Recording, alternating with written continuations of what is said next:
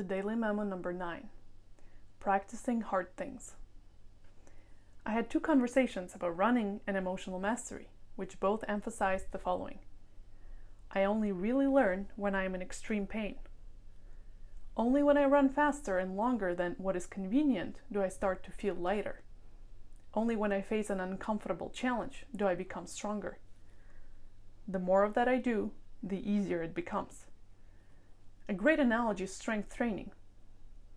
I only really grow when I'm doing fewer reps of higher weight. So I can be lifting lighter weights all I want, but I won't generate the needed progress.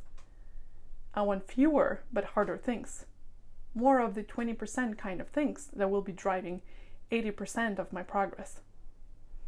The question I'm asking myself is, which few hard things can I start practicing that will compound into making other things easier? Because ultimately, it is easier for me to practice the few hard things rather than spread myself thin doing easy shit.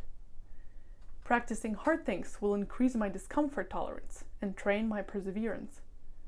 So how can I go to the pains rather than avoid them?